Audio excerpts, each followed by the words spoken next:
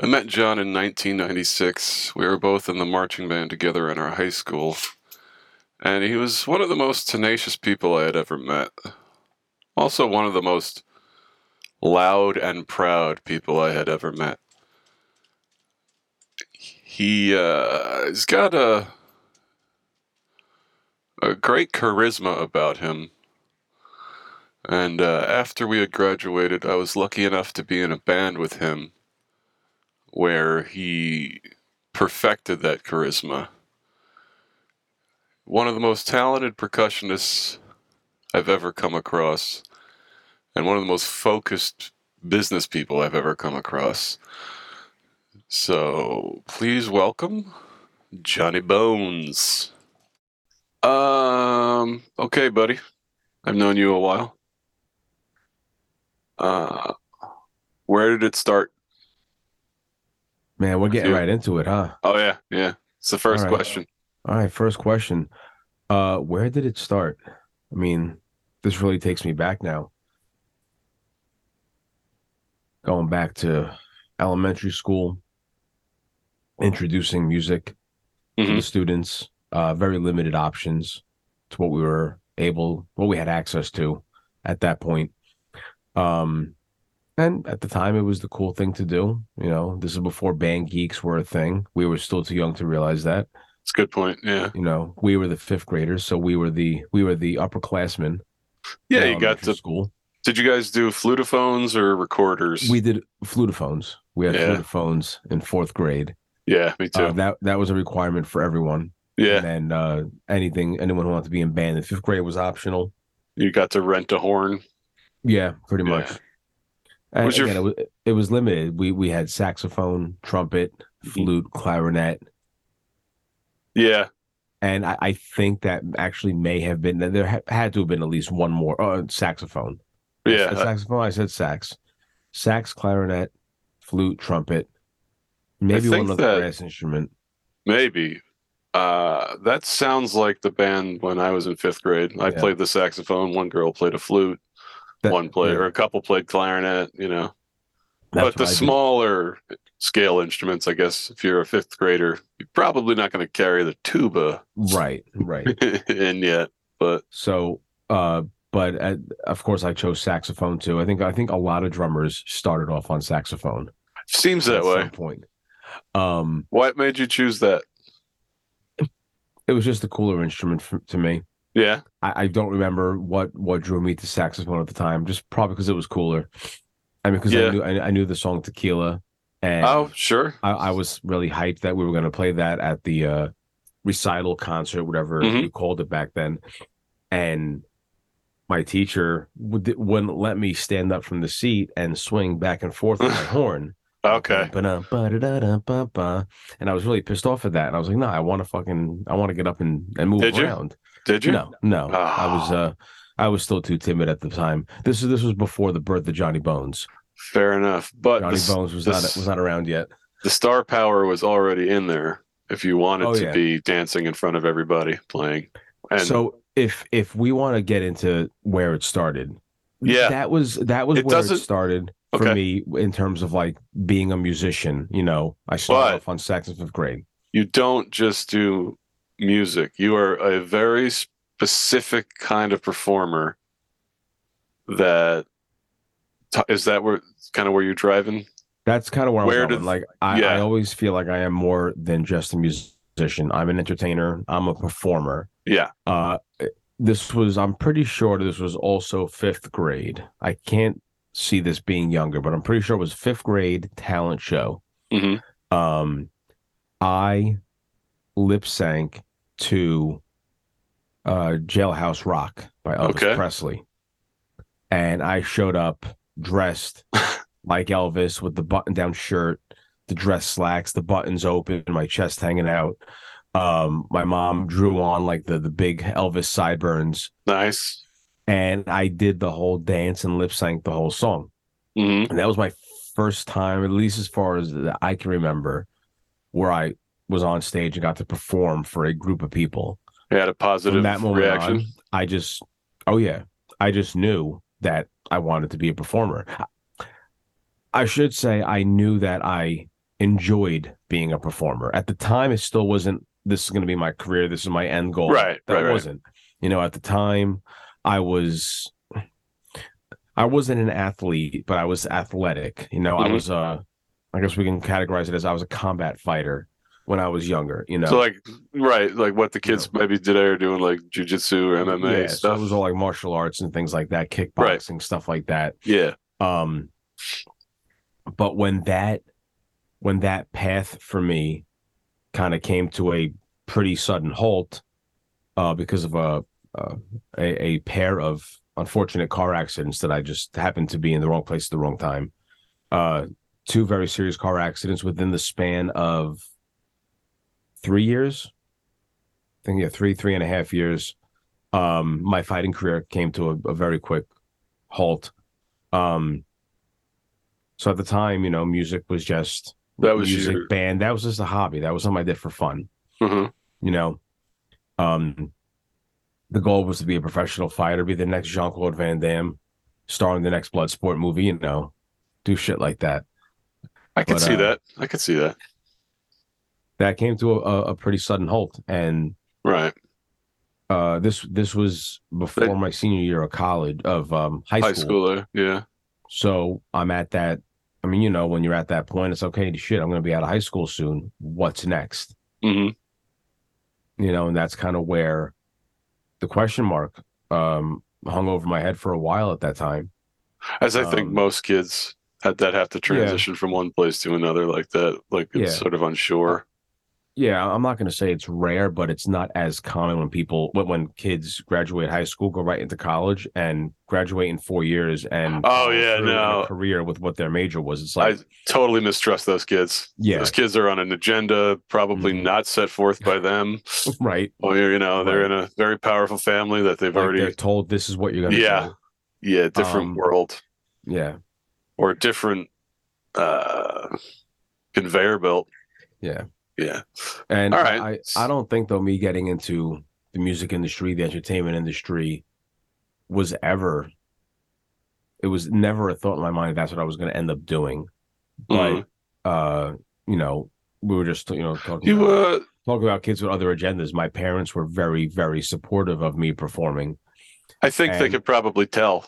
Like, yeah, okay, that that's his fucking thing, you yeah. know. I I know mean, you wanted to be a cop or you were going to study criminal yeah. justice, Forensic science. My forensic first my science. first Okay. year of college, I was a Right. forensic science major, and Hmm. had my first politics class, and I was like, yeah, this is definitely not for me. People argue about this shit. But that was when I had to figure it out because now I'm already in college. Well, going back real quick, Hmm. after the Oh, car accident. we'll bounce Oh yeah, around. we'll bounce Yeah. around. But just to kind of give a quick timeline, after the car accidents for my senior year of high school, it did kind of hold me back from starting college when everyone else graduated, like everyone else from my grade graduated, because I couldn't get my license till about a year and a half later than I should Hmm. have. So I was a little behind. Hmm. I went to community college first. No Right. regrets on that. For any listeners, go to community college if you can. Save up some money, get rid of your gen eds to go to university. Smart. I think it's a smart financial decision. There's nothing wrong Cuts going to a community college. cuts that tuition bill down. It definitely You does. know. And also, I was lucky. We'll get into me getting into music Uh-huh. in a community college. I mean, Joe, you know the school very well as I well. went Dale there. Community College, you were there too. Absolutely. Yeah. They had a great music department. I The educators they yeah. had were phenomenal. So Hmm. I was very lucky in that sense to be in a good place, for what my major is. Because there's nothing worse than going to a school where their major is not like their top priority. I don't want to say priority, but like one of what they're known for. Yeah, if you're Like, not going to learn something new from it, yeah. it's pretty crushing Hmm. when you get into that class and it's like, oh, this is Yeah. going to be a thing. Yeah. So after I got into college and went and did the whole criminal justice thing for one semester, and I was like, yeah, this really is not for me. Hmm. I did one full semester of it. Don't even know what the hell my grades were. I doubt I had any kind of passing grades that first semester. Hmm. But I very quickly was like, well, what else do I want to major in? I had no other desires. I had no other passions. my only passions when I was younger, early teen, preteen, teenager, was fighting Mhm. and then music. It was the two things that I was good at. Right. My fighting career was cut very, very short, though. I was 16 years old when I was in my first car accident, Mm. which, we'll probably get again. We'll jump around and we'll get to it again later. But suffered some serious head and brain injuries, which obviously head and brain injuries. I'm not going to fucking get in the ring or in a cage It's and fight anymore. yeah. Um, so the only other thing that I was good at and I enjoyed doing was, at the time, my only experience to band was band class in, high school. Right. Sure. Good old Mr. Swoboda. R.I.P. May he rest in peace. Hmm. And also we go to the same middle school? No, I don't. You went to Salk, right? I had Mr. DeSantis. I went to Sandberg. I had Mr. Ricky, Mm-hmm. who was cool as shit and knew my grandfather. Nice. They used to play clubs on the shore together sometimes, like especially Cliffwood Beach back when there was like a heyday for it. It was Mhm. like a hop in town. So Right. you could be an entertainer.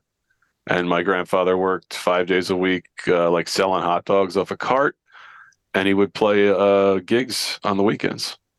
It's awesome. A small world.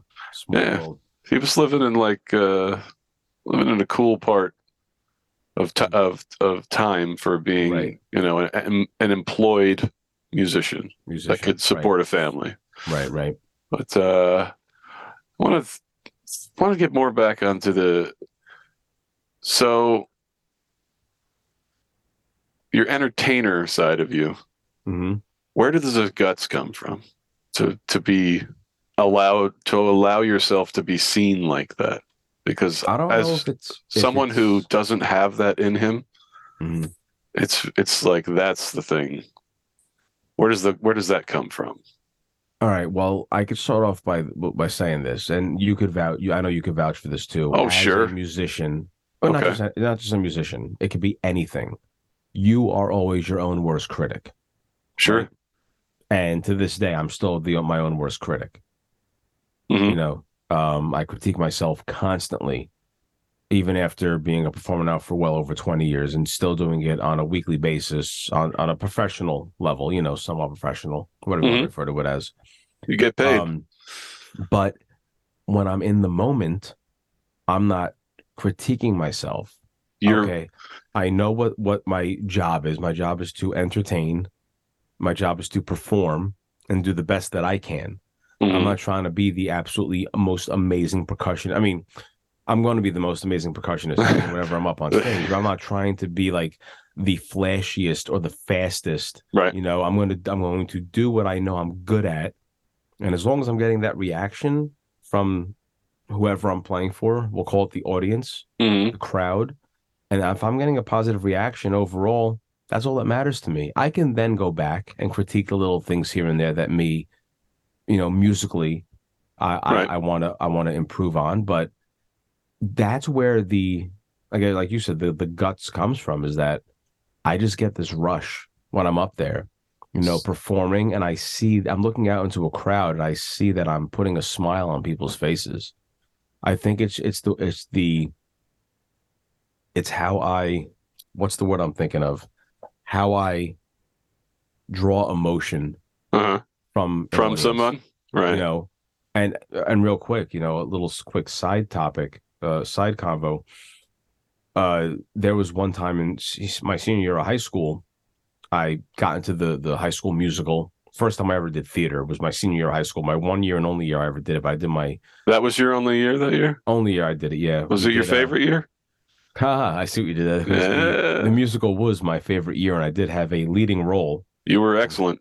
Rookie Karoka That's right. played a. Was it because you were the only kid in class that could roll your R's?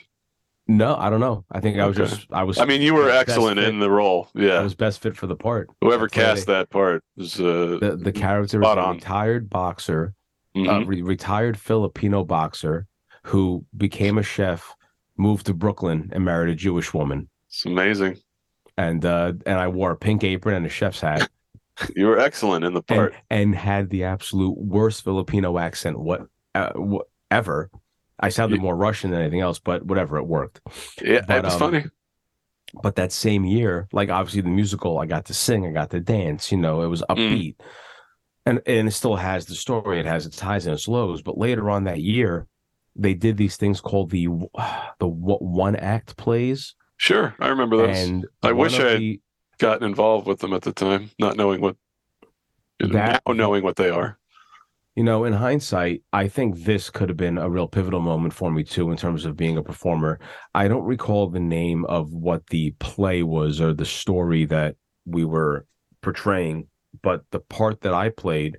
Now, this is already after my first car accident. I had the summer prior to my senior year of high school. Hmm. So now we're in the second half of my senior year of high school, and I'm playing a lead role in this one act play where my character is a high school student who was killed in a car accident. Hmm. In the story, I was into theater, so the plot of the play takes place with my friends are all in the theater cleaning up on the stage, talking about Right. me no longer being there. Hmm. I'm there as a ghost. Hmm. So talk about It's pulling, close to the strings. Yeah. yeah, very, very close to the chest on this one. It was obviously easy for me to pull legitimate emotion out of it Yeah. because Yeah. I literally just experienced, something that, knock on wood, Yeah. could have Yeah. ended a lot worse than it did. I'm very lucky to be here right now to even still tell the story to this day, and I still say that. Hmm. Um, but that part and being up on stage, reciting my whole I had a long monologue at one Okay. point towards the end of the scene when it was just me on stage, nothing but a spotlight, and I Hmm. had this long monologue about life. Hmm. And when I was performing it in front of people, I didn't purposely do this, but I literally had every single person in that theater in tears. I'm sure because they all knew the, And I you know. mean, I of course was in tears too because it was just that was real emotion Hmm. that I was putting out there, and you know, everybody was in tears, but I got such a high praise from playing that role Hmm. for that one night. Did you ever So think of doing that again? Not that theater, specific piece, but right? yeah, But it's anything, spoken word that I doesn't mean, have. honestly, I would never be opposed to it. I Yeah. mean, honestly, I've definitely learned to enjoy speaking again because for those listeners, also, I is also podcast. I've been Hmm. podcasting for going on 5 years now. OG. Uh, quick shameless plug: my podcast network, Fourth Wall Pop Network. Check us out on all major podcast platforms. Hmm. Um, but no, if an opportunity like that for me to act again came around, I Hmm. that's been one of my mottos my whole life, especially after my accidents. Never pass up any kind of opportunity. Yeah. Have there been opportunities that I may have passed up for whatever reason? Yes. But when, of course, when one door closes, another door opens. But I've always jumped on opportunity as much as I possibly can, especially in this industry, the entertainment industry. And Where I'm there's very so lucky. few There's opportunities. so very Yeah. few. So when you do get them, you jump on them. And Yeah. I've been lucky enough to get some great opportunities to really get me to where I am today. Yeah. Absolutely. So, who was the first musician then? Going to go back to the music side of things Hmm. that you really connected with, or that was you were like, that's going to be like on my Mount Rushmore of musicians. Um, my first, Like when it's it got actually more serious. when it got more serious for me, it would have to be a couple groups.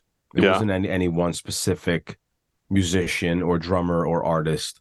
But to back up a little bit, growing up, I Mm. wasn't exposed to like current rock You know, Yeah, no, it seemed um, like you were really into hip hop and it the would. stuff that was on the pop channel that most of the I popular got kids. into hip hop and stuff because that's what the cool kids Right, were listening to right. when I was in school. So I was very Yeah. impressionable when I was younger. But like from my parents, I grew up on like doo-wop and the 70s Yeah. and disco Was and there a lot of that with you your know, folks? Because I know there oh was a yeah, lot of the Italian kind of Sinatra standard stuff you know, and definitely a Dominic the lot of that. Donkey. And But if they were pretty hip too, huh?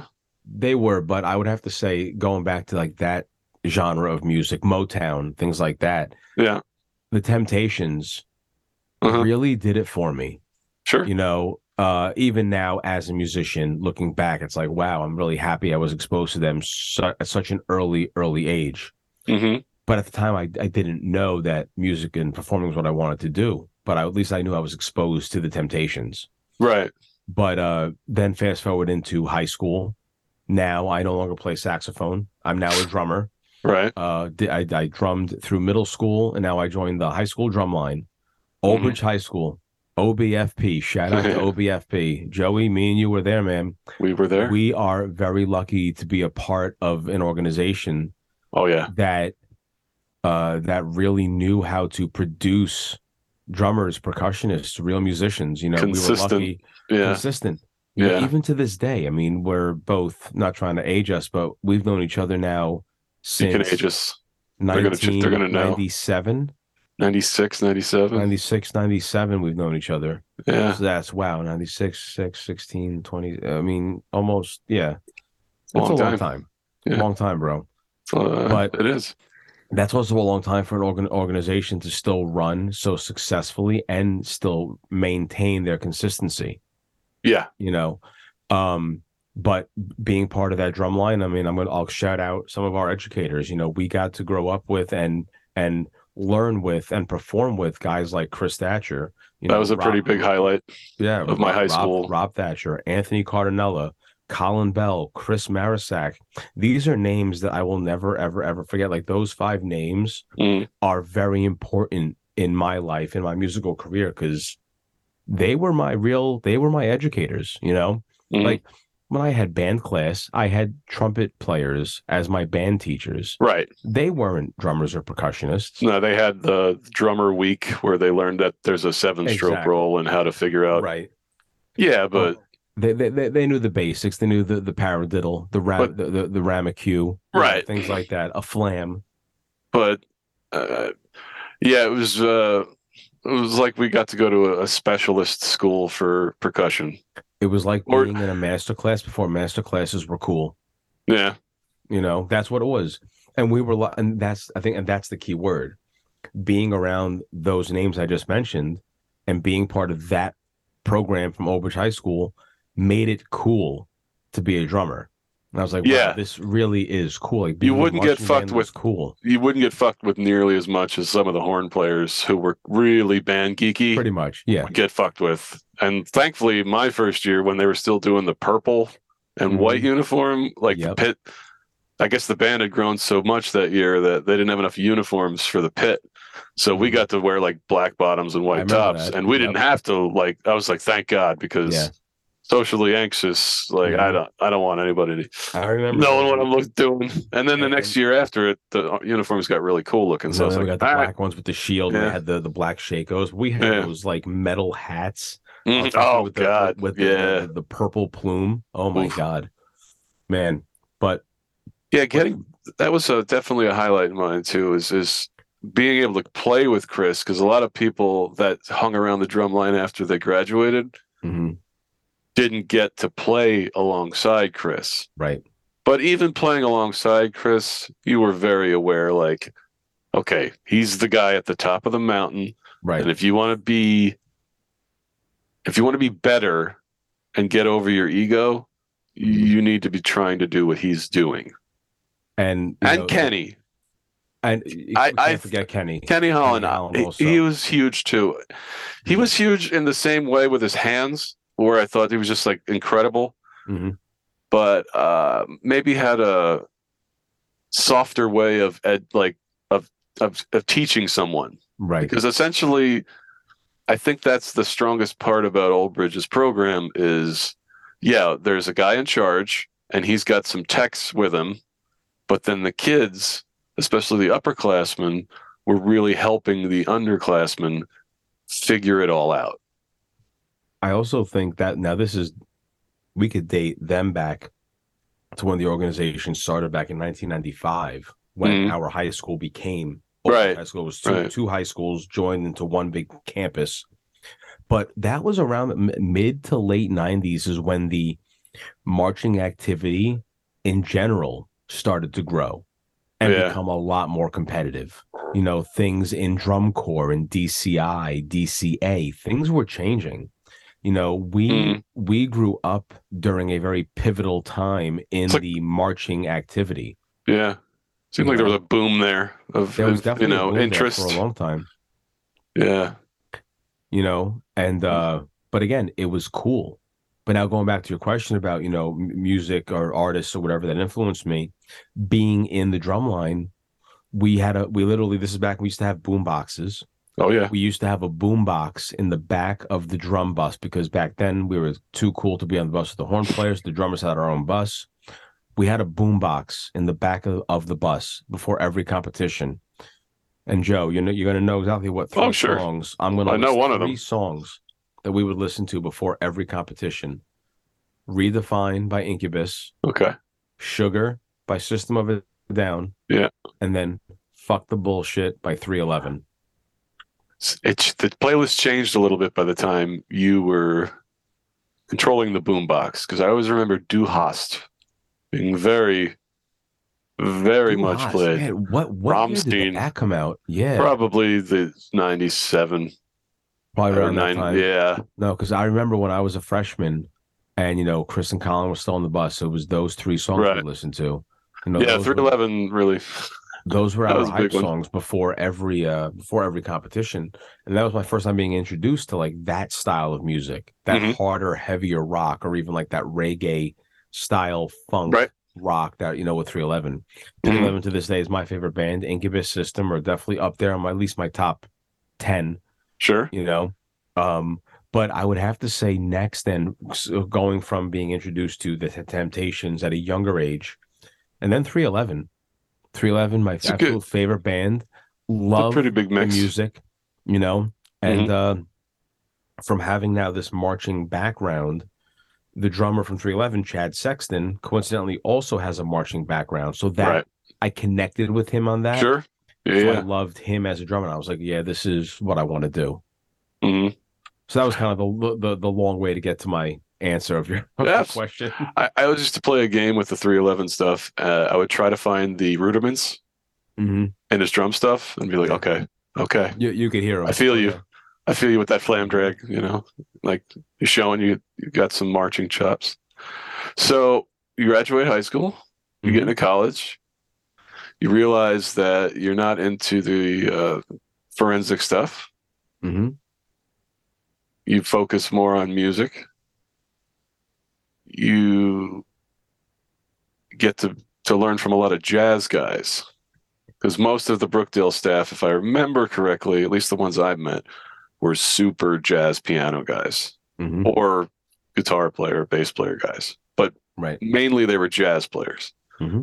Did that must have steered you in a different direction because now you're listening to funk, you're listening to rock. So, I mean, jazz is kind of the next, if you're digging deeper, you're going to come across. Yeah.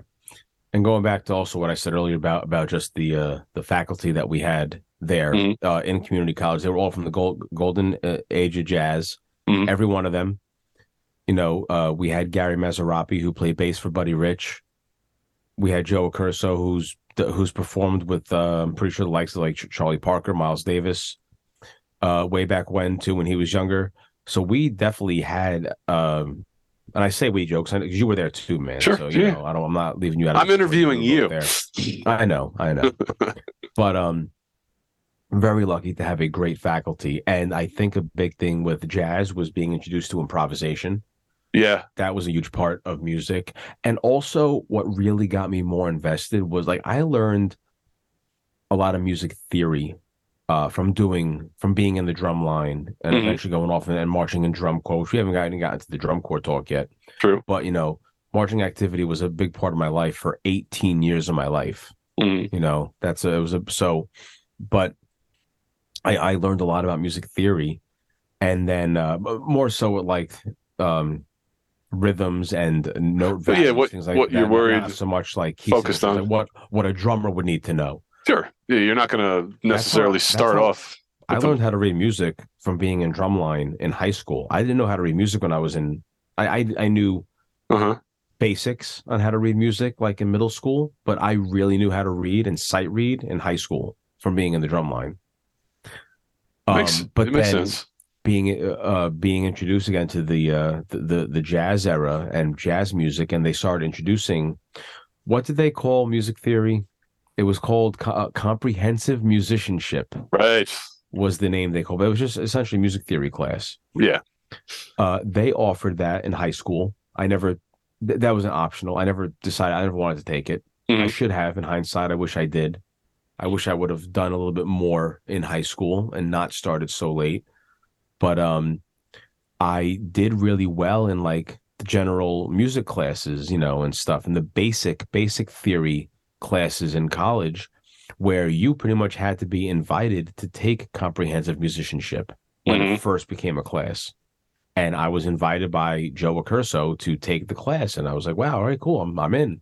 It Hmm. was an honor at that point. Again, I'm a drummer who only knows marching band, you know, Yeah, at but that point. going back to your Brookdale days, I think Accurso saw something in you. I think so too, and that'll lead me into even more performances down the road. Yeah, Getting to because perform with the Brookdale Big Band how and many things like that. how many students got to play on that stage? Not many, Yeah, I not don't many. remember seeing that before you. Yeah, there was very I few. think he saw something in you. Was Accurso like a Brooklyn kid? Curso, he was yes, he was. Okay, maybe. Okay. Hmm. Yeah, I think he saw something special in you, and he had. I meant, like you said, play with all these giants Hmm. in the band, you know, in the Brookdale big band and stuff, and Yeah, yeah, I remember that when I used to play with the big band. I was the youngest person on stage, yeah. and at the time, But these are and monsters around you. I mean, getting exactly to play with these guys is totally going to get make you better. who have yeah people who have played with some of the jazz greats. I got to share the stage with on multiple occasions. Yeah, Um, but going back real quick to a Curso, I definitely had a lot of performance opportunities, because of him, which again helped me love performing even more. sure. Um, When you get a positive reaction out of it, yeah, why not keep going? I mean, that's when you start to in get stronger. college is when I really started to expand what my performances were like. Obviously, in high school, my performances went from the band concerts, winter Hmm. concert, spring concert, and then marching band competitions. Right. Real quick, marching band taught. Obviously, we know that the activity is 80% visual, 20% music. So the visual aspect was a big part of it, not just marching and moving my feet, but actually using my upper body to perform visuals that helped told a story that became part of our music. Hmm. That really, I felt cool doing like the lightning bolt and Oh, this sure. visual and things like that. And I was like, this is pretty cool. But also the band concerts, I was the guy that every holiday concert, whenever we played Sleigh Bells, I had my Santa hat on in the Yeah, you would back, do that. Yeah. jumping off of the drum riser to hit the whip crack. But it bum bum bum bum bum bum bum bum crack boom boom. That was me. Yeah, I don't think anybody else would have challenged you for that part. I think you were No, the perfect I person to only jump off a drum riser with a Santa hat on, cracking a whip in I was time. offered to play other parts. I was offered I'm to play other parts, sure but every year I wanted to play. I wanted the whip crack. That was my part. for the showman in the band that you need for that That's to sell that song. that's what it was. Because That's every it. time I did it, it made people laugh, and I loved that. Right. You You know, get that again, it was just positive reaction. get that reaction. Have you played for a bad crowd? In my later years, yeah, I mean, Yeah. well, Joe, we've been there playing in an original band, and you play at a bar for I two people, the bartender and a ham sandwich. well, You I know, still think we won the ham sandwich over. the ham sandwich was our biggest fan. Yeah, but I don't know. I played terrible shows when I was younger, to the point where there were people like trolling us and yelling at us to get the hell off the stage. But Yeah. you're like 15 years old, and there's an 18-year-old metalhead screaming at you to get off the stage because his band's going to be up next. That that put something in me, Hmm. in that performer light. But then past that, I've really never had a bad crowd, because at least I would focus on winning one person over. And then if we won more than one person over, It was it a was like bonus. jackpot. Yeah. Yeah. So, have you? I don't think we ever had a really rough crowd, No, when like we in played those together, respects. I think, no, but because also yeah, we were a very different style band. and we had a We lot more people, Yeah, which are you gonna? we had a bigger band, we had Yeah, a following, and that helps. also we never played a show with bands that were anything like us. So we were always different. Yeah, And because we were different, we never stuck out like, oh, this band doesn't belong on this card. No, we always belonged. we had a little bit of something from everywhere. Yeah. In terms And of and even if you didn't hear us play, if you ever go back and watch any of our videos that are floating on YouTube on mute, we performed. yeah. There was an energy to it, That we without had a an doubt. energy, a Yeah. huge energy. Yeah. So let's get into that stuff. So now Okay. you've gotten your associates. You got your associates from Brookdale, right? I think Correct. Yes. you After 3.5 years. ain't no shame in that game, son. But yeah. Some people are, But you know. again, that was the time where I changed my major 3 times. This is so real quick before we get Mhm. into where you want to go next. So Mhm. I went from criminal justice to music education. Right. But at the time I unfortunately just had a situation where my counselor didn't really know how to help me, and it wasn't telling me to take the right classes I need to take. So I literally wasted like 2 semesters Yeah. taking nonsense classes that I thought were fun, but meant Uh-huh. nothing to my Totally. transcript in the bigger scheme of things. Mhm. So I was in music education, and then I realized I didn't want to do that. I just got back from tour with the Jersey Surf Drum and Bugle Corps in 2003. Right. And I was like, I got to finish college. And now that's when I got to network and meet a lot more musicians that are Right. Sure. same upbringing as me, outside of like the Thatchers and the Bells and the Hollands that we grew up with in high school, Mhm.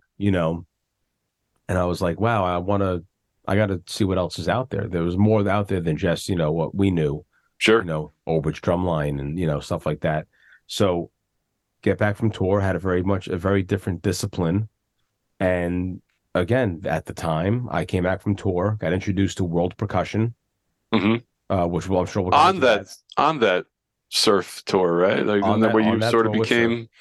Yeah. Or you guys we had a can- drum solo? Yes, we'll circle back and we'll talk about it. I Okay. don't want to get off I want to try and stay on one topic. I know Yeah, we yeah. get off on the rails, but so I did get introduced finally to World Percussion, which is what I essentially became, and now I'm a professional percussionist. Mhm. And also I got introduced to even more music theory, again, already with what I'm learning at Brookdale Community College from the marching activity. I was like, you know what? Music theory is what I want to study more. Mhm. And I coincidentally found out that you could major in music theory. I said, oh, that's a thing. Let's fucking go. Mhm. At the time, this is again 03, 04. There weren't many colleges in New Jersey. At the time, I had no desire to leave the state. I was going to Okay. stay in Jersey. That offered theory as a major. It was Rowan University Mhm. or Montclair State University. Mhm. At the time, Rowan University was known more for their music education program. Montclair was known for their theory program. It was a very well-known theory program. At the time, it was run head by Ting Ho, who was the head of the theory department. Hmm. So I was lucky. I applied to Montclair State University, got in, got into the school, Right. not the music department, Hmm. because here's a story. I apply for Montclair. My application gets in where I just missed the cutoff for the last audition Oh, in the music okay. department. So I now graduated from Brookdale with my associates. Montclair waived all of my gen eds when I Hmm. transferred. So I literally was only going to take major related Hmm. courses. I didn't have to go back and take math or English or things like that. But I wasn't in the music department yet. So I was able to still start. I think I had like 4 credits my first semester. I Right. was in I was in symphonic band, I was in wind symphony, I was in the percussion ensemble, and I took music history. I literally had one lecture course that first Okay. semester at Montclair, which was awesome. It was Yeah. great.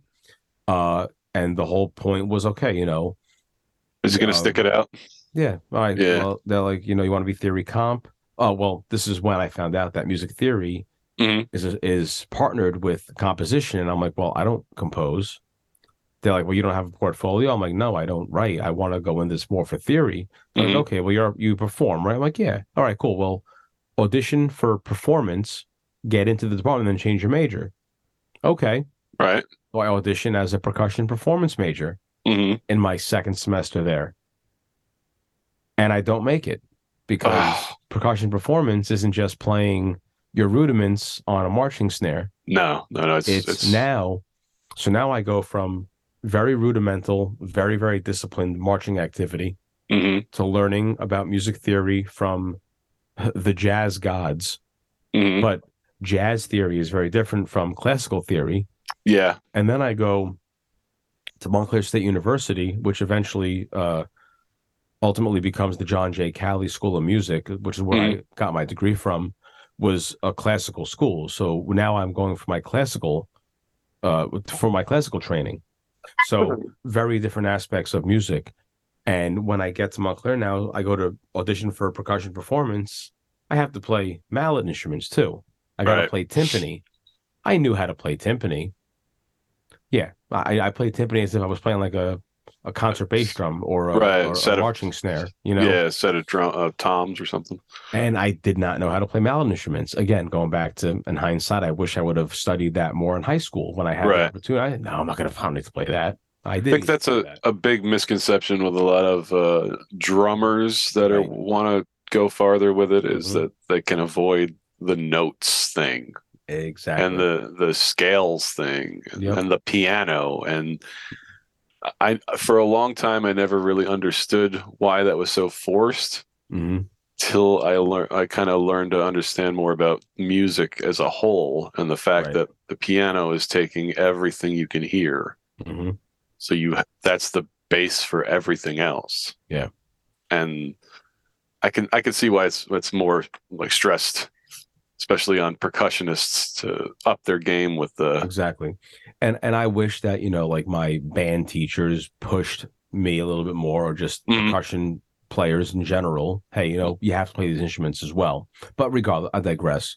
So I audition for performance, don't get in. Mm. Well, you're already a student at Montclair. You still got to take classes. So again, I took my second semester. I only had ensemble classes, Okay, so symphonic you're still band. just playing. I'm just playing.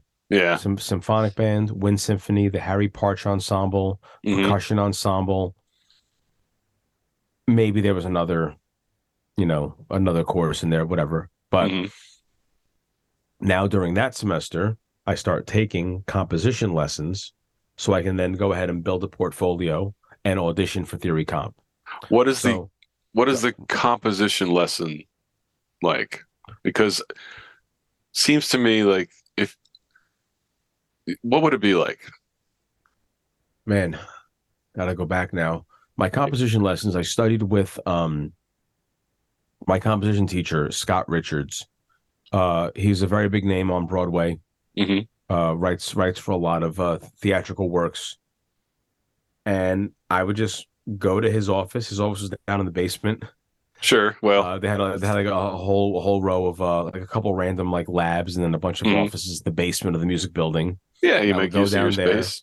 I would go to his office and we would just talk about styles of music and we would get into like analyzing scores and things like that, Okay. you know, stuff that you would do like in a theory class, analyzing Hmm. scores.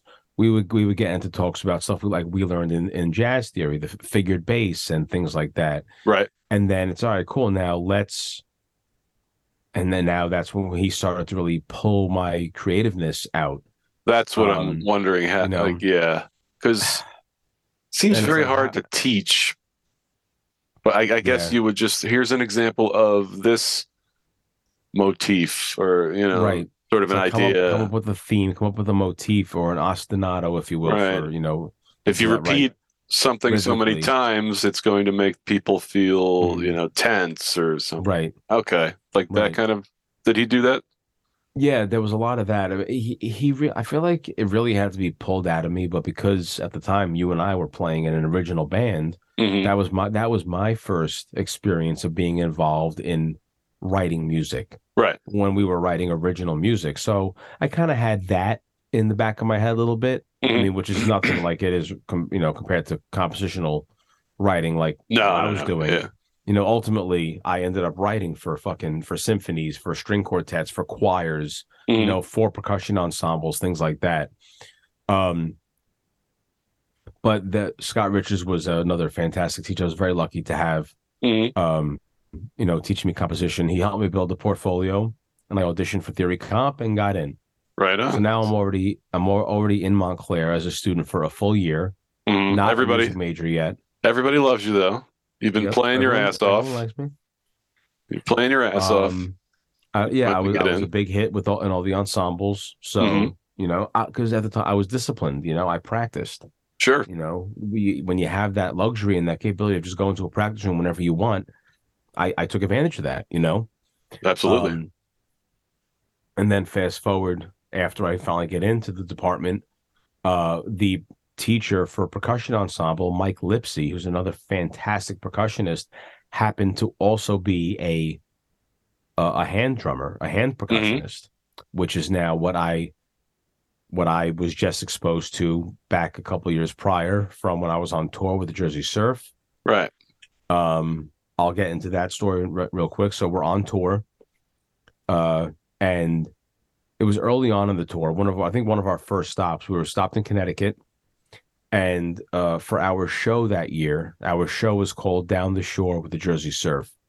So it was a lot of like Surfer Girl, Under the Boardwalk, Hawaii Five O, tunes like that we were playing. Hmm. But the drum solo in the show was based on Latin percussion. And one day this truck dropped off all these percussion instruments, congas and doumbeks and cajones and djembes and shakers and all this percussion, like all these toys, Hmm. that what drummers will call toys, Yeah, you sure. know. And I was just like so amazed at all these new instruments. I've seen them. I've probably tapped on them before, but never actually learned It's about like them. Christmas Day, Yeah. for a drummer. All the instruments, they were all Toca instruments. Toca Percussion Hmm. is a Latin percussion company. And we're in Connecticut and we actually took a tour, not a tour. We went to Toca headquarters for a master class. Nice. And there was a percussionist. His name is Kalani, Okay. Kalani. And he talked to us. Don't ask me what he talked about. I was just too Okay. amazed at him playing Yeah. because he had two instruments in his hand. He had an afuche cabasa Okay. and he had a cowbell. Hmm. And he played two separate solos, one on just the cabasa, Hmm. one on nothing but a fucking cowbell. And I was like, how do you get that many sounds out of a cowbell? Hmm. I was so amazed at Sure. what I saw, what I was being introduced to. After that, I got home, told my parents that's what I wanted to do. Hmm. That Christmas, I got my first congas, my first bongos, my first djembe. Yeah. And then at the time, I hit up my best friend Joe, and I'm like, Joe, we need to start a band. I remember you hitting me up. Do you remember me telling you for about 3 months that it was a terrible idea and I'm Yep. awful to be in a band with? All right. Yo, I just remember wanted to make sure that you knew how much I warned you before we went with it. But yeah, we're going to get into that. We're going to get into the Elysian days. that was where the whole percussion thing stemmed from. Mhm. I mean, before we get into, obviously, we're jumping We could get around into so it. much right now, but We can get into it if we're going to go time-wise, like chronologically. yeah, Because it makes sense. If you're in a hard rock band and you want to be a percussionist, there's really only a couple choices you have besides the tambourine. So you've Right. got to be some sort of a hand drummer, or See, you know, that was my thing. I was self-taught Mhm. at the time. I Sure. on percussion. I knew what I learned when I was on tour for 3-4 months, Right, not that even summer. probably 2.5, 3 months for the summer. Mhm. And I was like, okay, as a percussionist now, I have congas, I have a djembe, I got bongos. What the hell kind of music can we play? Mhm. And I think a good way to describe our band, Illision, Illision. Yep. We were together for about 6.5 years to just about 7 years. Think so. Yeah. We've had a few member changes, but we were like a rap, rock, funk, reggae band. As much as you guys loved 311, I loved punk rock, Mm-hmm. and mixing those two things, which aren't totally different at times, I think we kind of created something a little bit harder than, like, not harder in terms of technically, but maybe sound wise, Mm-hmm. more toward like the Rage Against the Machine spectrum. When people would describe us, they would use 311, Rage, and POD as bands to kind of associate us. Yeah, with, and POD probably at the time, because that was right at the time where we were doing things. Mm-hmm. But yeah, totally. Aaron Hannon, Mm-hmm. the bass player, like, had the Red Hot Chili Peppers were his favorite band. So you're gonna get that funky Flea style bass, Mm-hmm. and your brother Ray, at the time, really coming out of really came his into metal. his own. I think he came into his own as a drummer when we were in the band together. Yeah. What was that band he was in before that? Miles from Shore. He was in that emo band. Yeah. I hope my brother listens to this. He was in that emo band, Miles from Shore. They were good. They were good. They were good. They could write stuff and they could play. And you know what? Before talk about influences, my brother also was a big influence on me. I would think that the brotherly, even if it's friendly, that competition between. There was. You didn't have that? There was never competition with my brother and I.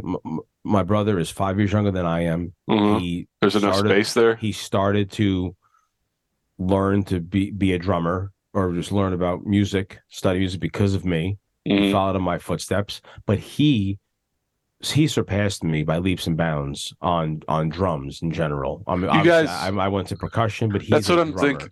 Maybe that's what kept that rivalry from happening, is because you went more toward percussion while for a long time we never had any reason to compete. Yeah, you were filling the sound up together as a team versus who can be the better. Ray, I didn't mean to say you're just a drummer. You're obviously more than just a drummer, but you are a drum set player, and I by no means am. I don't play kit. Right. But anyway, he was the first one out of the two of us to be in a band, and I got to go to some of his shows. I'm like, oh, that's kind of cool. That's my brother up there. It's like, yeah, I want to be up there. I enjoy being on stage. I can do this too. Probably so, with that entertainer fueling you, like, oh shit. Yeah. So that was a big influence on me as well. Is my younger brother. I forgot that Ray was in bands before you decided you wanted to do that. He was in another band before Graphic Revolution. Why do I know these band names? Wow, that's right. I remember that. They used to rehearse in our parents' basement. Right. They used to be home when they'd be rehearsing. I know it's kind of cool to be here. Yeah. But our band Elysian was definitely a great way for me to get my feet wet. I think in being a percussionist. I didn't want to be your, okay, you play percussion, you're going to go play in a salsa band, Mm-hmm. or you're going to go play in a big band and be one of, 20 or 30 people up on stage. Like, no, I want to do something different. I want Mm-hmm. to show that my traditional training but non-traditional approach to percussion can fit in multiple genres of music. Mm-hmm. And over the years since we were in Elision together, I actually counted once, and don't ask me to list all the names of the bands or artists I've worked or played with, but I have been or performed with 22, 23 different groups or artists Mm-hmm. since this is now what, since 2004, we'll say, because I was A on lot. tour in '03, so 2004 we started. Mm-hmm. And again, it just blew up from there. I'm going to college to be a music theory composition major so I can then go to grad school, get my PhD in theory, and become a college You professor. did you were I going had to Brooklyn School of Music, I think after Montclair. You had a path I set. had plans. I had plans, but Yeah. after I got my undergrad, I mean, again, my car accidents held me back from starting college when I wanted to. Right. I transferred schools. I changed my major 3 times. So I was in my mid to late 20s when I was finally in a 4-year university, Mm-hmm. you know, and finally settling down in my major and now working towards my diploma. So by the time I got my diploma, with my bachelor's, I was like, I think I'm good on going back to school for Right. a while. Right. And I just got lucky where I started performing a lot more after college. Mm-hmm. I mean, unfortunately, at this point, Elision, we did, we did break up. We had to go our separate ways. People moved. People So there was grew up, got married. growing pains. Yeah. It was that awkwardness of post college for. Mhm. I mean, you guys, I think three out of the four people in the band are now looking at life post college, Mm-hmm. and so that's going to create, you know, some growing pains. Yeah. Your worlds are getting bigger. Mm-hmm. You're moving to, farther away. Yeah. And I don't regret any of it. No, not at all, dude. Please. One night I regret. One night I regret. Well, But beyond that, I think we all learned how to be better musicians by being in that band. Elision had a song, and I don't remember now which song it was, but we had a line. It's about the journey, not the destination. On the Rocks. That was On the Rocks. Yeah, it was On the the Rocks, slow one. On Yeah. the Rocks was a big part of our band because we had multiple band pictures of all of us on the rocks Yeah. at Cliffwood Beach. Yeah, it was I wish I still had that picture. I have tattooed on my arm, life's a journey, not a destination. Mhm. Because that was a lyric in one of our songs, I took that quote very close to my heart. Because Wow. now this is after my car accidents, Right. which we haven't gotten into details on that, but they were both near-death experiences for me. Mm. The second of the 2 accidents was worse than the first, and there was a chance I was not going to come out of it. Mm. And prior to the accidents, I was always looking at the end result. Right. After the accidents, and I was given another chance, which is also a tattoo on my arm. It says another chance. At life, that's when that quote really stuck with me. It's about the journey, not where I end up. Mhm. I don't care that I was in college till I was in my late 20s. I don't care that I changed majors 3 times. I don't care that I didn't do it like everyone else did. I did it my way, and I have absolutely no regrets to what I did. Right. I did it my way, and I got the education I needed, education that I wanted. I did the networking that I needed and that I wanted, Mhm. made the friends that I needed and wanted, and I'm very happy with where I was. I have absolutely no regrets. Coincidentally, no regrets is also tattooed on me. Yeah, I Isn't remember it that one. crazy how all of these You take those words to heart. Yeah. it means something, or else I wouldn't have it branded on my body. Right. But anyway, I digress. I know we had an original question that I was answering, and then we kind of went off on this. But It's okay. so let's see, where have we I'd gotten to like to now? get into Harry Parch because this is a very, Hmm.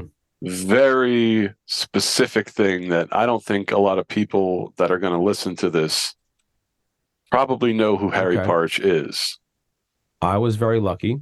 When I got to Montclair State University at the time, this was back in 2006. Hmm. Montclair State University was the home of the Harry Parch Instrumentarium. For those of you that don't know who Harry Parch is a composer and inventor and musician who passed away in 1974. Um, to not talk over people's heads that are not musicians listening to this, Right. It can get a in little nuts. it can get pretty nuts. Hmm. But in music, there's tuning and temperament. Temperament dealing with the key of a piece of music or the pitches and the tuning they go hand in hand.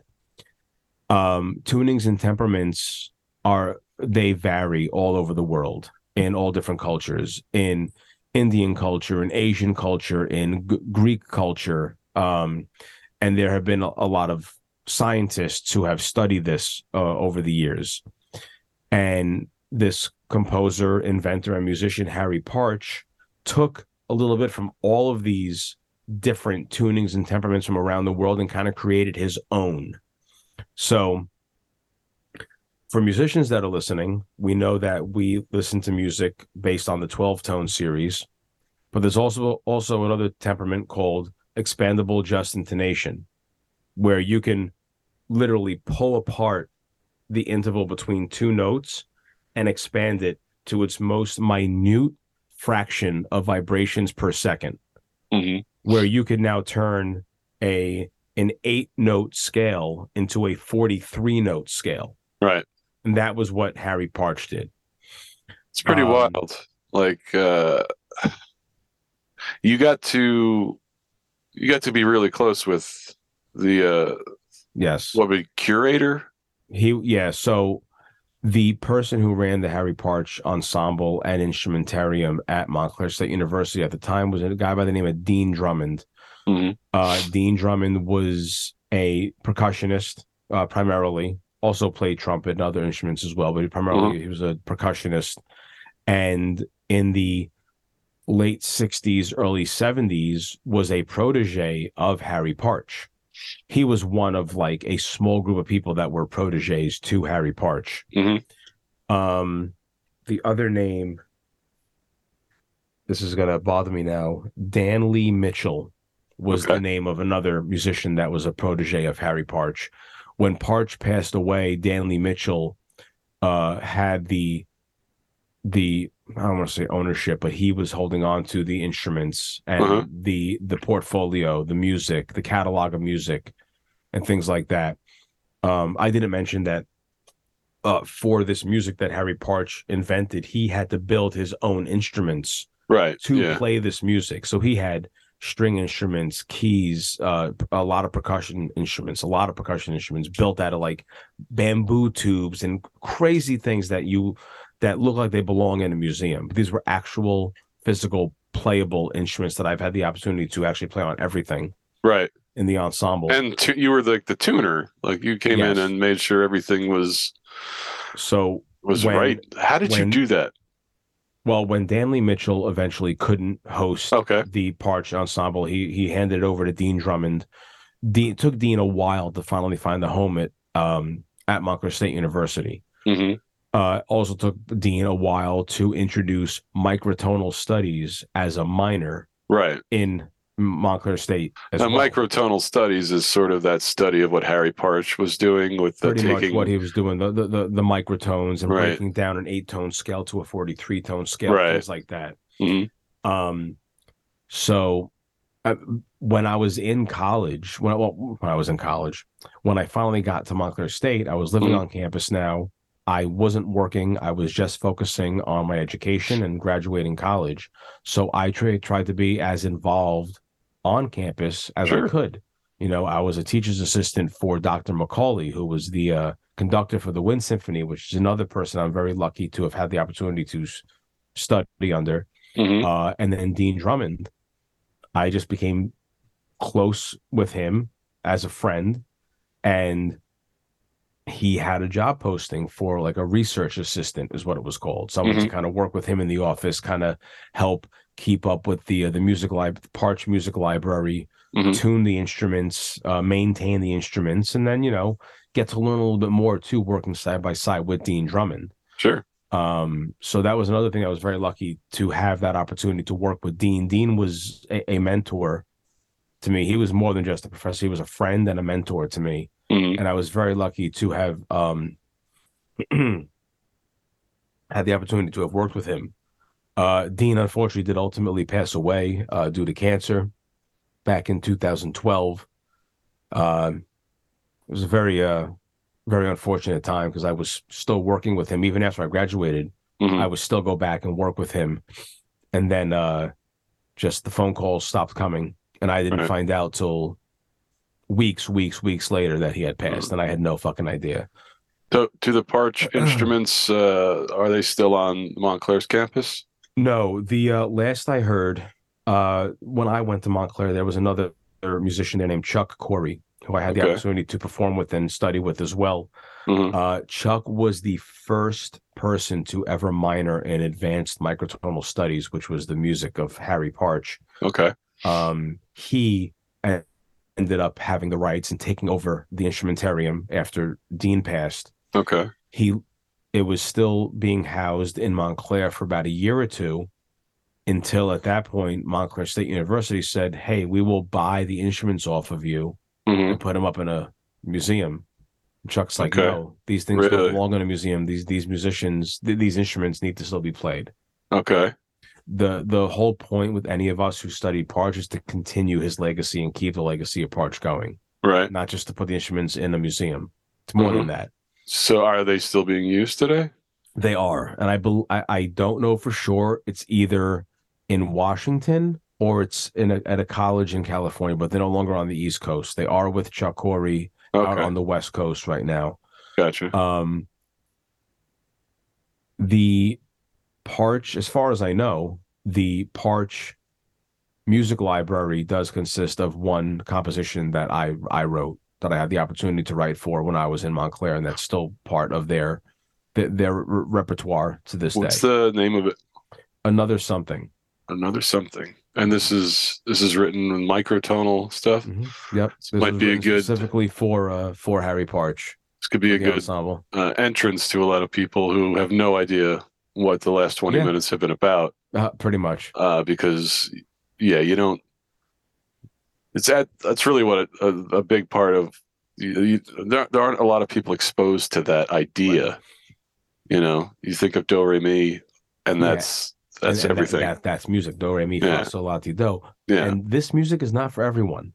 I could see some people just dreading it and hating it, but to the untrained ear, it doesn't sound like music, but it is. Yeah. I mean, it's don't art. Get me wrong. Studying microtones fucked my ear training. My oral skills are terrible. There's a lot of intervals that you had to deal with between those two, main strong notes or whatever they're called. Yeah, but I think it's really unfortunate that not more musicians, or at least music majors, don't at least have the opportunity to be exposed to Harry Parch's work. Right. At least I think music history classes, they always include the Gregorian chant. They always include the golden age of jazz. I think music history in general across the board needs to talk about Harry Parch. Sure. I mean, he broke new ground. Yeah. They already talk about people like John Cage or Steve Reich, guys who wrote that abstract music, that wasn't really, is that music or is that not music? Right. Harry Parch, Philip Glass, Schoenberg, Arnold Schoenberg, atonal music, Harry Parch can be included in that same conversation as well with his style of microtonal music. Well, hopefully I don't think enough musicians have the opportunity to know who Harry Parch was and what he did for this industry. Well, hopefully, the more people talk about him, the more it grows. And I mean, it's really interesting. Just, it may not be a song you're going to hum in the shower the No, next morning, definitely not. but as a person that wants to make art Hmm. and make it interesting, like That was what's the not thing to with love about it? Parch music also. Parch had this he had a very distinct view on abstract music Mm-hmm. compared to corporeal music. You know, he wanted his music to tell a story and to mean something. He Mm-hmm. didn't want to write like Beethoven and Mozart who write these symphonies that is just music for the sake of music. Right. He wants to write something that's going to tell a story that you could actually have a visual behind the music. Mm-hmm. So if to get an idea of that for any listeners who are interested, go to YouTube, search Delusion of the Fury. It was the last work that Harry Parch ever wrote before he passed back in the early 70s. It's Mm-hmm. a 2 or 3 part video on YouTube, but you'll have an idea of the sound of his music and what was being portrayed on stage as well with the dancing and the costumes, things like that. Right. So it was a whole visual and audio Hmm. deal like all the time, or was Yep. it Most of the time, most of the time? but his music always told a story. Right. As good music should Hmm. drive you somewhere, Exactly. right? Yep. So now you get out of college. Hmm. Now the rent starts coming. Now the bills start coming. Now you're a professional. You keep it going. Uh, the way I think a lot of musicians can keep it going, in that you ended up in a bunch of club acts doing covers, Hmm. like cover tunes of top 40 pop stuff. Well, But even before that, though, mm, even before that, so I get out of college. Besides all that other stuff that comes into play, I mhm, was still figuring it out. I was like, all yeah, right, cool. My original plan was to not graduate at the age of 28 with my bachelor's. I wanted to be out a lot sooner than that. You know, hey, the goal was to graduate before I turned 30, and I accomplished that. right. But I had no idea where I was going to go next. I Hmm. literally was winging it. Uh, Luckily enough to still live with my parents for a few years after I graduated, Hmm. 2 or 3 years before I finally moved out with my brother. Um, but I was also lucky enough, though, even through college, where every aspect of my life was surrounded by music. I Hmm. was going to school and studying music. I worked in a music instrument retail industry and I was a store manager for a music instrument retail store. Hmm. For that was 16 years of my life. You know, Yeah. I now that I got done with my marching career as an actual person on the field marching, I was now teaching middle school and high school students music, Hmm. up to upwards of friggin' 20 hours a week, So it's a lot three of nights a week. a lot of I time was devoted to that. I was playing in a lot of original bands and now doing a lot of studio work, being Right. hired by Because artists to you have record. a niche there that not a lot of people have. Right. Like, There you had wasn't, the gear and the yeah, talent to come in and yeah. thicken up I had the percussion parts. gear. Opportunity arose. I would jump on and I would go do it. Hmm. Also something else, but even going back real quick when I was going to Montclair, I think it was like my first or I think my second semester there. We were in the old music building. This is before it became the John J. Cowley School of Music. We were in the McEachern Music Building, Okay. and this guy walks in, dreadlocks, real hippie looking dude. And he's like, "Hey, are you a percussionist?" I'm like, "Yeah." He goes, "Well, I work over in the dance department as a Mm. percussion accompanist, and we're looking for more percussionists. I actually need a sub." Hmm. Uh, so long story short, the guy's name was Alvaro Perdomo. Him and I became very, very close for a long time. Fantastic percussionist, fantastic songwriter, musician in general. Great Hmm. dude to be around. Very happy and lucky to also get to know him. But that opened up new doors for me too, where I now became a percussion accompanist for modern dance classes and Right. also got to expand that into working, off Broadway and accompanying these big dance groups and stuff, Hmm. and did that for a really long time. I was like a full-time accompanist at Montclair for a couple of years. Then I kind of would go back part-time. Then I would be a sub. Right. But I was there for a long, long time. This is now pre-pandemic. Since pandemic, I have not been back. Right. But also just I just wouldn't have the time It's anymore different to even to to do it. different But life now. Yeah. I had the opportunity again. So out of college, I was still doing all these things, and everything I did was involved in music in some capacity. Hmm. Um, and looking back, also another thing I'm proud of is that I never just pigeonholed myself into one aspect of music. Like, okay, I'm a rock and roll drummer, or Right. I'm going to be classically trained and only play classical music for the rest of my life. I did everything, Hmm. at least that was available to me. Right. And that's what I was happy about. I mean, there was a time where I was playing in multiple original bands at the same time, plus doing freelance studio work, plus teaching, plus working music instrument retail. I was just so much of it was revolved around music. Hmm. But I did all these things, but I'm like, okay, so now it's like, okay, well, what is this all leading towards? Or am I Right. just going to? I was enjoying the ride. I enjoyed the hustle. Hmm. I enjoy not just having that one thing for a long, long, long time. I mean, back in my 20s, I could freaking go all night. I could play a club until 1, 2 in the morning and then wake up and go to work the next day at 7 a.m. and then go back and do it all over again the following night Right. back when I was younger. But for a long time, too, I was in a lot of these bands. Some of them I felt like I really fit in perfectly. Some I was like, yeah, this isn't really, Hmm. I don't really fit in this. The band I'm currently in, which I still say that I'm in the band. We haven't played in a while because of the Hey. pandemic, but it's a band called Emergency Breakthrough. Been with Hmm. them since 2015. Uh, Definitely a lot of fun with these guys. All instrumental music, kind of like a Hmm. Snarky Puppy esque, jazz funk A lot of fusion. improv Lots of that. You stuff. know, Right. really cool instrumentation. Had a lot of fun with those guys. We had some great nights, rehearsals at this place called the Brick House, which it's not called the Brick House. We called it the Brick House because it was a brick building Makes that we sense. we rehearsed out of. Yeah. Great times with them though. But yeah, so I was just figuring it all out. Hmm. At the time, I was lucky enough, as I said earlier, to become a store manager, general manager for a music instrument retail store. And I was like, well, Sort of a steady paycheck. Yeah. yep, steady paycheck, benefits. This is my career. I'll be this. Right. This is what I'll do the rest of my life until they didn't need me anymore and I got laid off.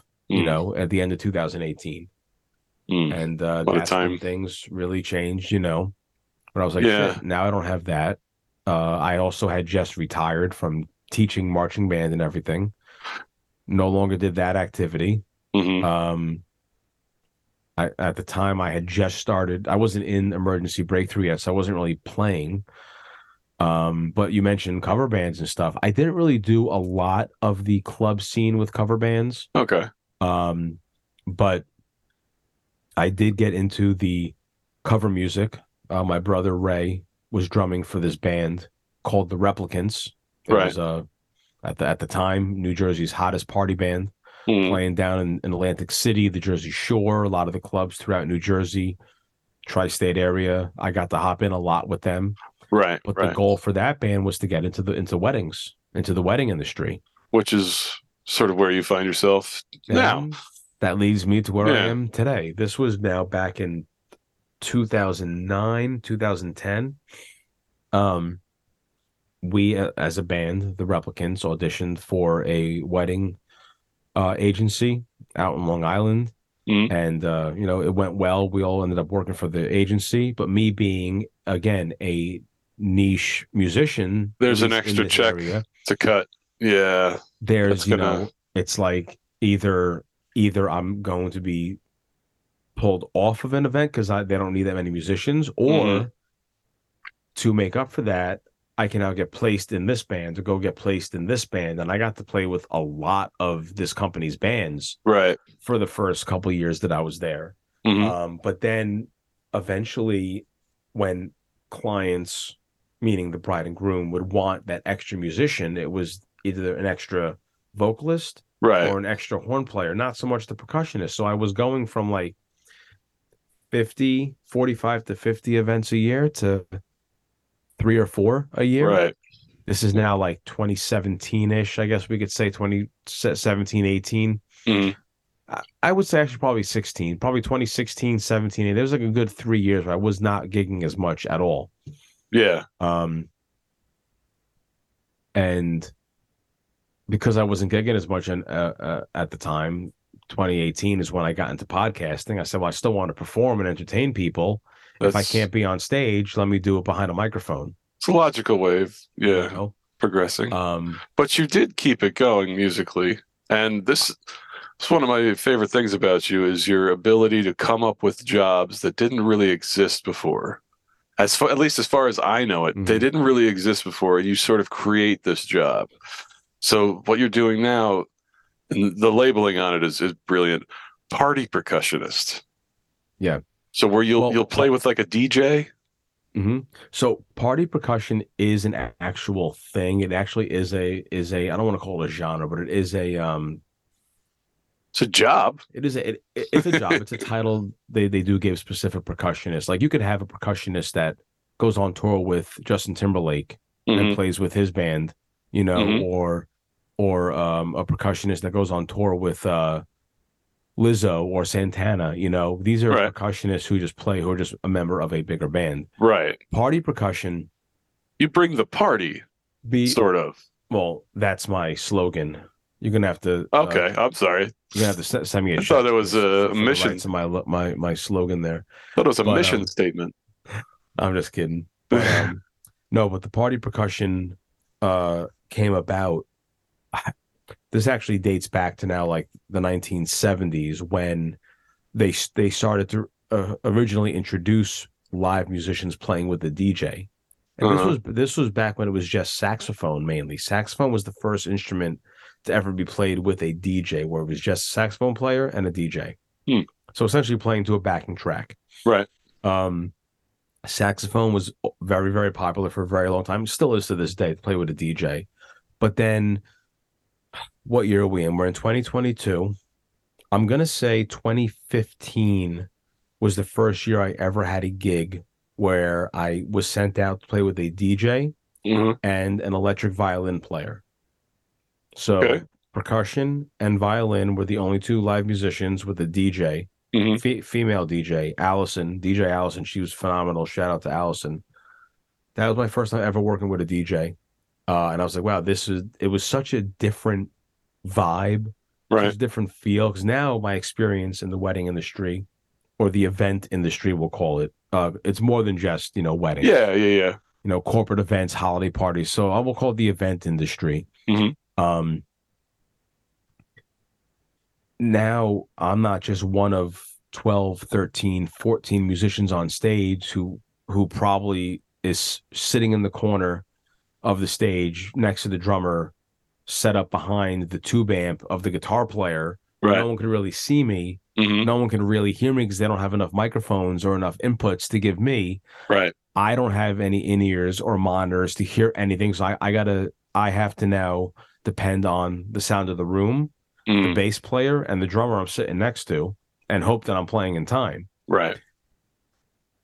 From that aspect, as a percussionist playing in a band, not every single song is going to require me playing congas or timbales. So I've always liked to think you were like the color on top of. That's how I view being a party percussionist. Yeah, whether I'm playing it, whether I'm with the band or when I'm with the DJ. Being a percussionist is exactly that. It's adding color. Like if you're playing with a drum set player, then you don't need to cover the drum set part, but you can color it up with pretty jingly stuff. I always associate that because if you ever see a percussionist with percussion instruments, the percussion instruments are always very, very colorful visually. Yeah. That visual aspect is how I view how I play the music and how I add the color to any ensemble or group or artist I'm playing with. But the same as I think now when I'm playing with the DJ as well.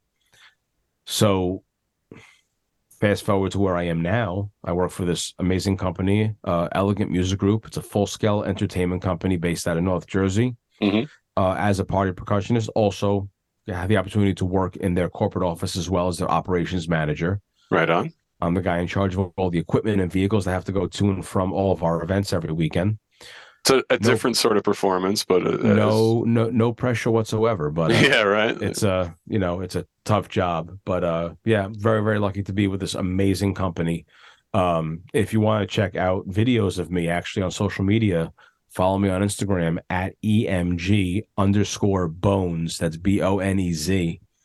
EMG_bones. I always put up a lot of clips, photos, videos of me when I'm lucky enough to get content when I'm playing these events. Because I'm not the kind of guy who's going to show up to an event and set up my own camera to take videos of me. I usually ask the event staff, "Hey, if you have a chance, take some Hmm. shots of me. I'd like to see how I how I sound or how I look tonight. If they're Hmm. good, I'll post them on social." So, but yeah, but that's now primarily what I do. I don't teach anymore. I haven't accompanied dance classes in a long time, but now I work full time for an event entertainment company, and I'm party percussionist extraordinaire on the weekends where I bring the party everywhere I go. What what is there a bucket list, musical bucket list that you have stuff that you haven't done yet that you want to? I would love to play percussion for a national act. Okay, I would love to play percussion for Justin Timberlake or Bruno Mars. sure. Those are two names that pop up right off the bat. I would love to The play major leagues, For Santana. sure. Okay. Oh my God. Love to be on stage with them. But I would love to be in that kind of situation because doing the original band thing, I never did the original band tour. Yeah, true. I mean, you and I, Joe, we've gotten to perform shows with national acts before. We've been on stage, Hmm. at those shows, but never at the level of like a Timberlake or a Right. That's the major Santana. leagues. Yeah. Yeah, so it's like that's a bucket list thing for me. Hmm. If it doesn't happen, I'm not going to be upset about it, Right. you know. But there should always be something you But I would love to. strive to I would love achieve. to be a member of like a band like that. Like Timberlake and Bruno Mars are two names that really stick out, I could see it happen. you know. You present yourself well. I mean, also I wouldn't mind maybe jamming out with Pitbull because I could see that. one of my favorite wedding songs is Fireball by Pitbull. I actually did a percussion cover to Hmm. that song, which can't be found on social media, unfortunately, because copyright laws and Right. shit. Okay. Right. But you can find a clip of it on my Instagram page at EMG Bones. Again, if you want to check that out, I could send me a DM. I'll send you the whole video. You can check it Right out. on. Right on. It would go it should go without saying that you are one of my favorite people in the whole world and have been for a long time. Still can't figure out why all those girls liked you so much in high school. Dude, I can't figure it out either. Trust me. But you're my best bud, and we got to do some incredible things with music over the years, and I hope we continue to get to do some incredible things with music over the years. I agree. I love that, Uh, man. And you know what? You're my best bud, bro. I felt almost kind of weird going in here and you interview me. I'm like, dude, you've been with me it was a little hard through not to be like, all of dude, it. I know all this. I know. But, being that I want to be the person listening to this, learning about you for the first time, I figured Right. I'm going to play along. But I wish nothing but continued success and happiness in your career. And Thank you. you're one of those guys where I think whatever you set your mind to do, you're going to be great at it. And I would love to see you act in something.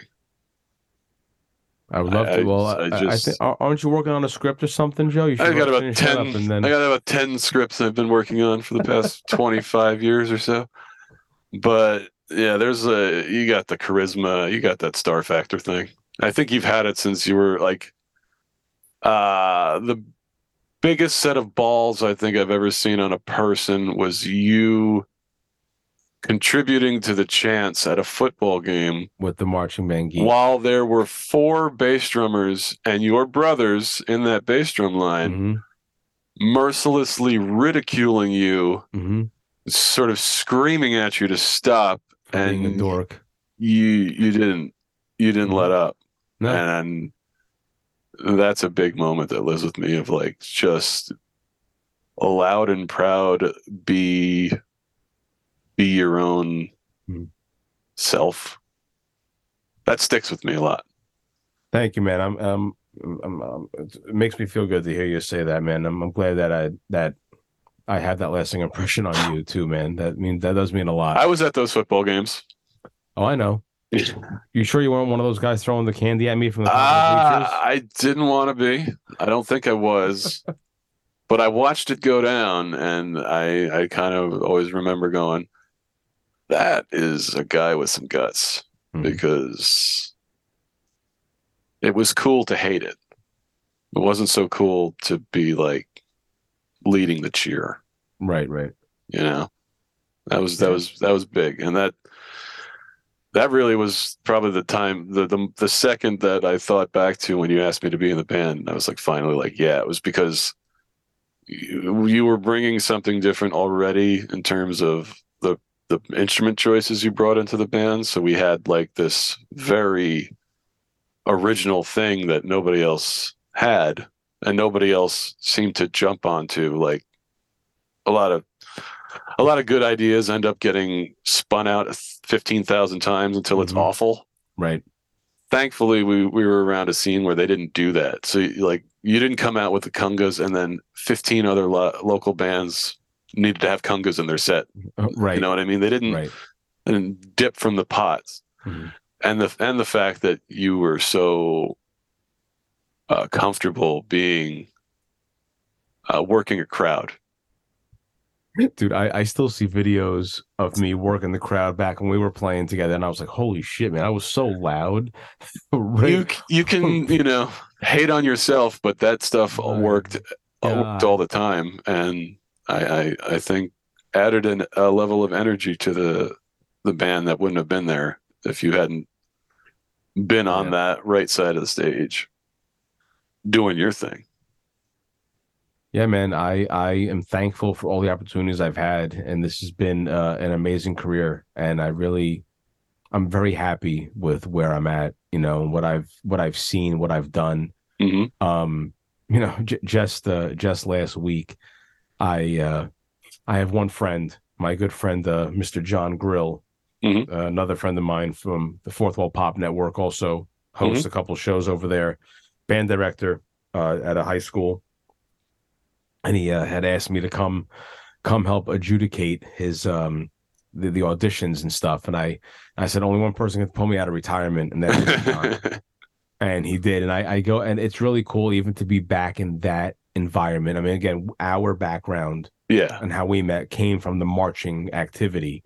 And I stepped foot in the band room, and I just stopped and looked around. And I took it all in. I was like, I have not been in a high school band room in years. It's been almost 5 years, and I haven't. And then all the kids show up, and everyone's playing drums, and it's the loud wall of noise. Yeah.